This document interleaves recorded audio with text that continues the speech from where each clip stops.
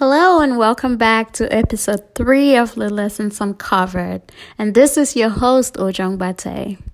On today's episode, I'm going to talk about identity and all that comes with it. Who are you, if I may ask? How would you describe yourself to the next person? If you're like me, Ojong Bate, I am a Black woman, a Cameroonian immigrant, and a female healthcare practitioner. I identify as female, Black, healthcare professional, and many other things. Why do I talk about this? If you've been awake the past 2 weeks, you have probably noticed what's happening in our world today and how the world is unifying to stand for the Black people. Have you ever thought about the time you realized that you were Black? Looking back at my upbringing, I was born and raised in Cameroon until 18 before I immigrated to the U.S. Back home in Boya Limbe and just Cameroon in general, the notion of being Black never crossed my mind at all, not even once. Why is that, you might be thinking? This is because, honestly, your race is not something that you chose. It's biologically inherited. It's a group of people, it's a belonging, it's culture, it's language, it's religion, and many more things. And just the Black race and being Black in America has deep-rooted history of pain, prejudice, injustice, and segregation. And these conversations have been ignored for a long, long time. Let's talk about a few experiences I've had. Fast forward grad school, pharmacy school, Charleston, West Virginia. University of Charleston, West Virginia. That's my alma mater, yes. When I told a few friends and family members I was going to be going to West Virginia for school, they were like, "What? West Virginia? What is there? Didn't you see any other school to apply? Why are you going so far away? It's too white out there. You think you're going to survive it?" And knowing me, I didn't think much of it, and I have always made myself at home wherever I find home. So these conversations did not distract me, discourage me in any shape or form. But was my awareness heightened? Did I think about, did I make the right choice? Should I find another school closer and more diverse? Of course. Then fast forward 2 years in to pharmacy school, and this evening, it was a Friday night, as I recollect. We had just finished exams. My friend and I had left the apartment and visited another friend, and 3 of us had a conversation in his living room. We were having a good time, eating goat meat pepper soup he had prepared, and just talking about how the week went and how it came to an end and how we can't wait for the semester to wrap up. Then we heard the knock on the door, and we 3 of us looked at each other. He was sitting across from both of us, so there were 2 girls and a guy. And he said, "Were you guys expecting anybody else?" I was like, "No, it's just us. We're not expecting anyone else. Are you expecting someone?" And he responded, "Not really." And I opted to get the door. So when I opened the door, there was a cop. And he said, "Oh, we were called because of a noise complaint." And So I invited him inside. I'm like, officer, you can come right in. It's just the three of us here. We just finished finals and we're just talking about how the week went. And he said, it's just the three of you here? And we all nodded, yeah, it's just the three of us here. And he said, all right, just keep it down, and okay. When we get this noise complaints, we have to check in so we can file a report. Believe me, after that incident, we continued our conversation and just talked about the disruption and just how being Black was really interesting, because our friend had confided in us that the neighbor downstairs was the older white gentleman that wasn't the first time he had called the authorities to come upstairs when we had gatherings, even when he was made aware ahead of time. That's one of the stories that just makes me realize that sometimes the color of your skin, like we hear every day and we're learning, and just is it makes you viewed in a different eye. It makes bias a reality for other people, and truly makes some people uncomfortable. Then when we look back at like media and what we see in the news and police brutality, and personally, I can recall the first time I was ever pulled over was on my drive going from West Virginia to Cleveland Clinic.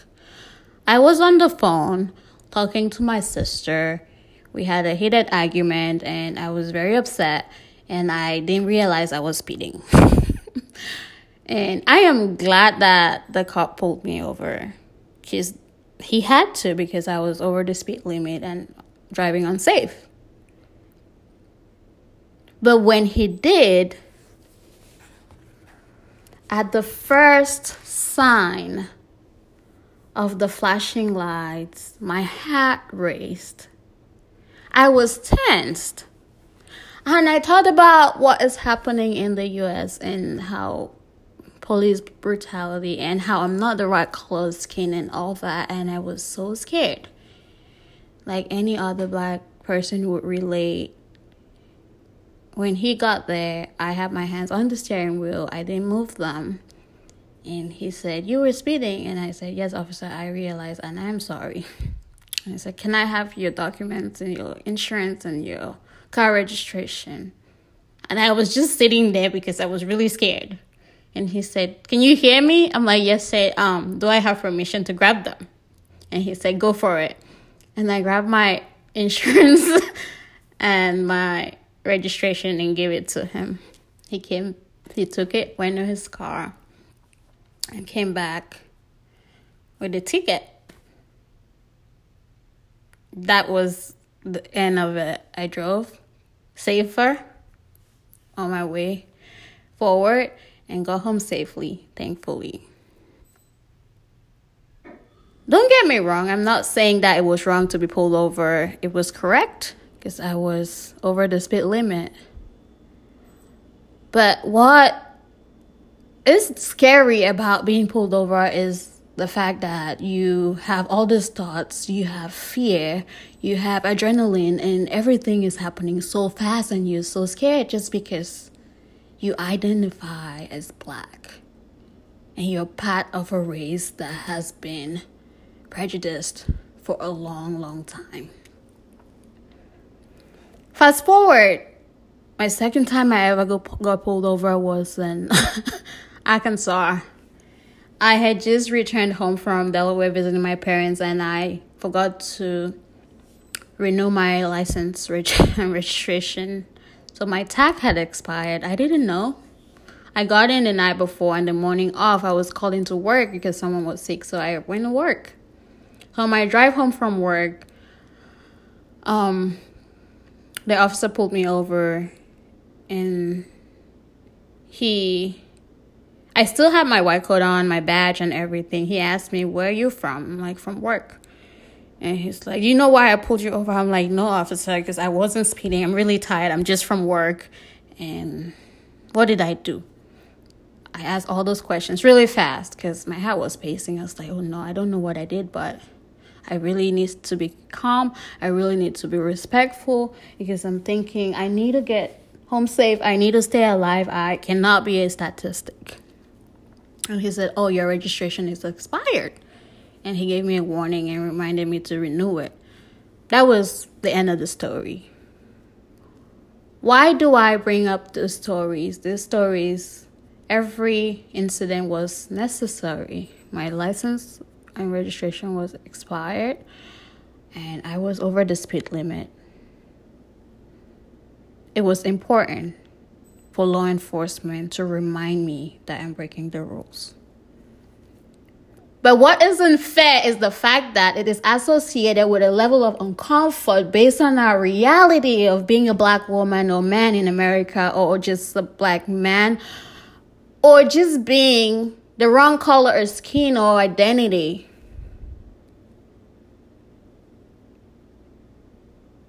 These are truths, these are realities, and these are conversations that we need to highlight so that the other parties, the law enforcement, the officers, and everyone is aware of how their presence affect our reality based on what we feel and what we face as a people.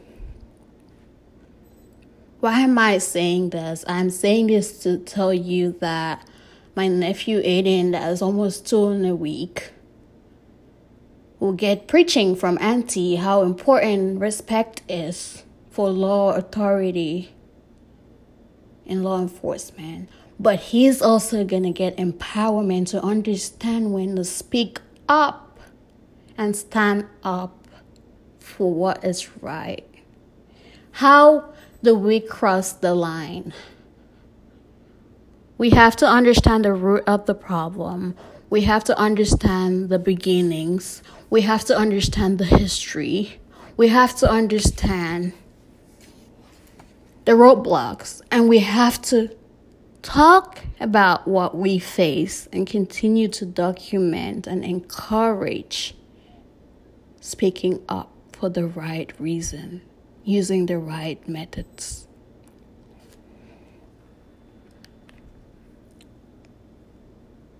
Let's talk about how we felt after Memorial Day, after the incident of George Floyd's death. Personally, when I went to work, my team brought up the conversation. We had to talk about it. We had to talk about just life and just living and how important it is to be humane, and just how the outcry to be respected and to be afforded a voice is overdue.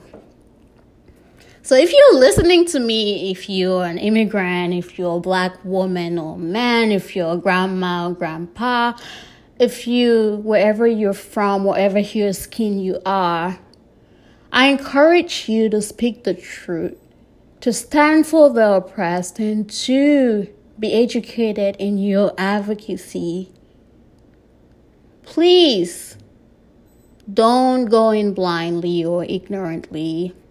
Understand realities that people face and the roadblocks that exist. And do your part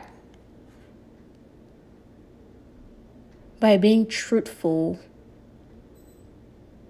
understanding, educating, and speaking up.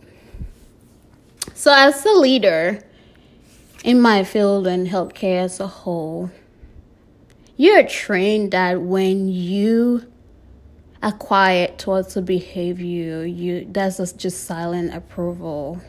We've heard it in many different ways, in many different phrases, in many different quotes. And that time is now to just speak up. When I lived in Arkansas, let's talk about my identity and how it affects my profession. I worked in a neighborhood that was predominantly white, and I had a customer that walked up to the pharmacy and made a comment, "Oh, you have a black pharmacist now?" At the drop-off window. I heard the comment and I stood there, speechless. And then he proceeded to say, "Can I talk to her?" Of course, it's my job. I have to go talk to him. And when I walked in front to ask him what he needed help with, my patient told me, "Ma'am, you are too young to be my pharmacist."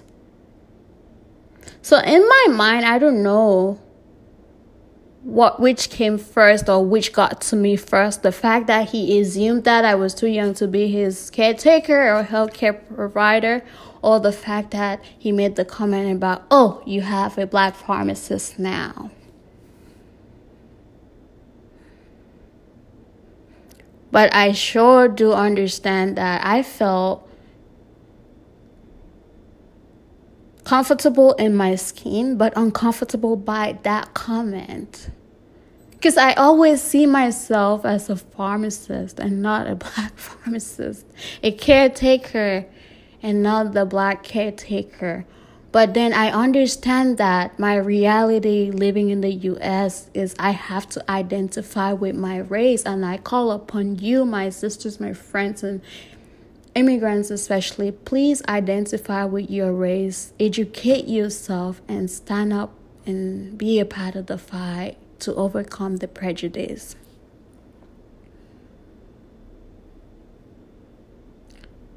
Conversations like this need reflection.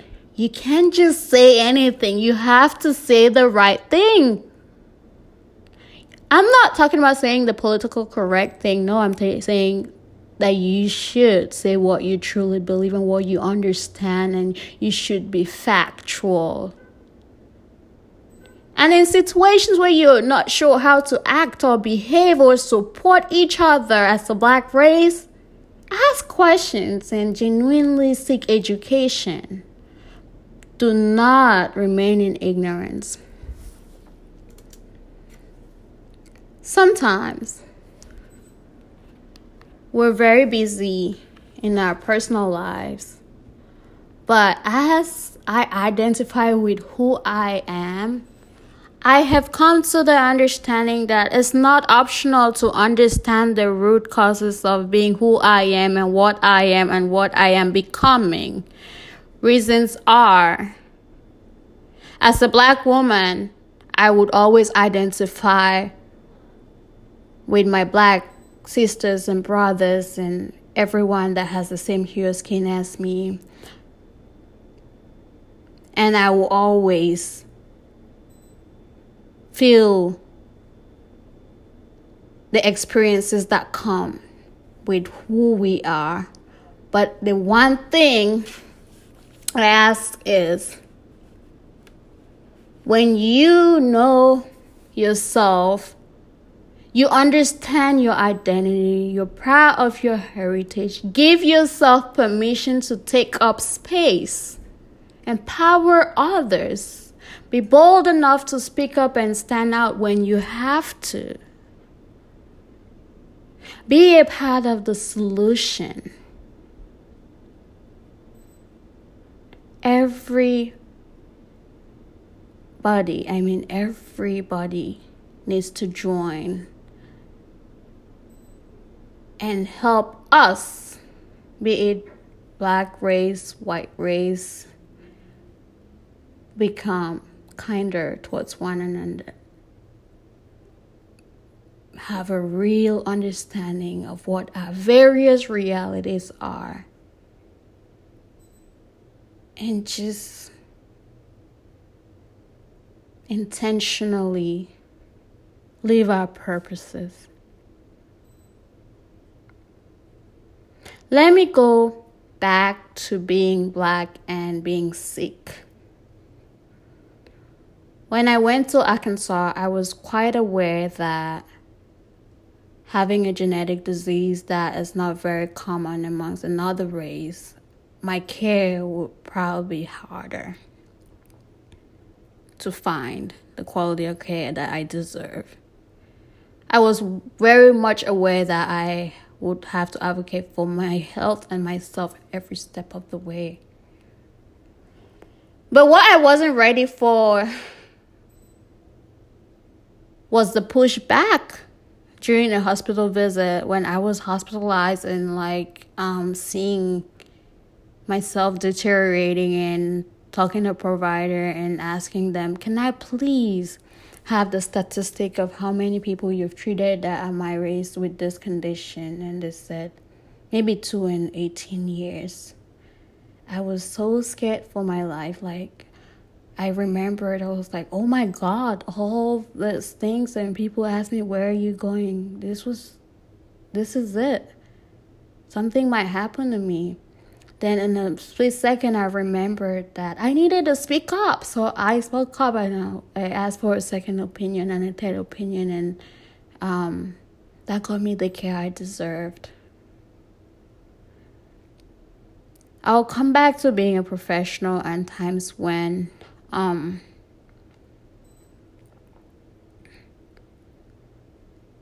have been pushed to the wall by the patients I serve. Sometimes I have had an incident where I don't remember exactly what I did, but I said something that offended someone, and they just started screaming at my place of work. They were screaming at me, calling me names, and railing insults at me.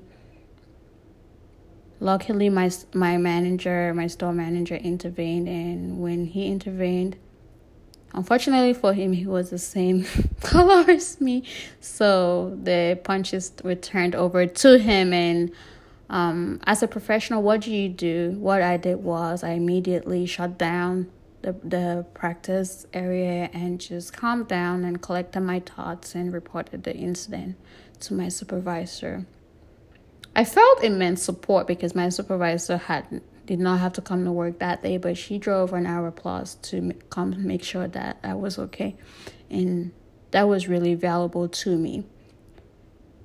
That only didn't tell me that I was a valuable team member. It also taught me that speaking up is important.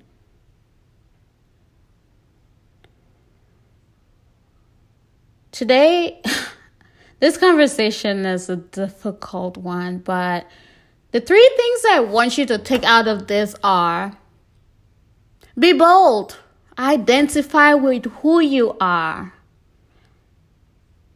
be true to yourself and speak up when you have to. Don't ignore things because you don't want to be the center of attention or the elephant in the room. Someone has to be. And I hope it's going to be you, because we have to do it for us, for those that are to come after us, and for our generations way ahead. So I challenge you, as you listen to me and my thoughts and reflections, as uncoordinated as they might be, that you are empowered to share a story of how you've been affected due to the color of your skin and how you've been scared and what you can do to change it. You can educate yourself. You can support a movement. You can speak up. And you can stand out. You can change the false perceptions. But it's not going to all go away overnight. Prejudice, oppression, racism, societal stratification, and much more will be a gradual battle. But as we unify to fight it, be it women, men, mothers, fathers, people of color, humans, and humanity, we will get better. And hopefully one day the tales shall be told by our great-grandchildren of how far we've come. Again, this Lessons Uncovered by Ojan Bate. I hope this was worthwhile. I hope you picked up a pearl. And if you liked what you hear in this podcast, please share, subscribe, and email me if you'd like me to cover a topic. Again, these are purely my thoughts and my reflections. And I would like to hear what you think. Thank you for listening.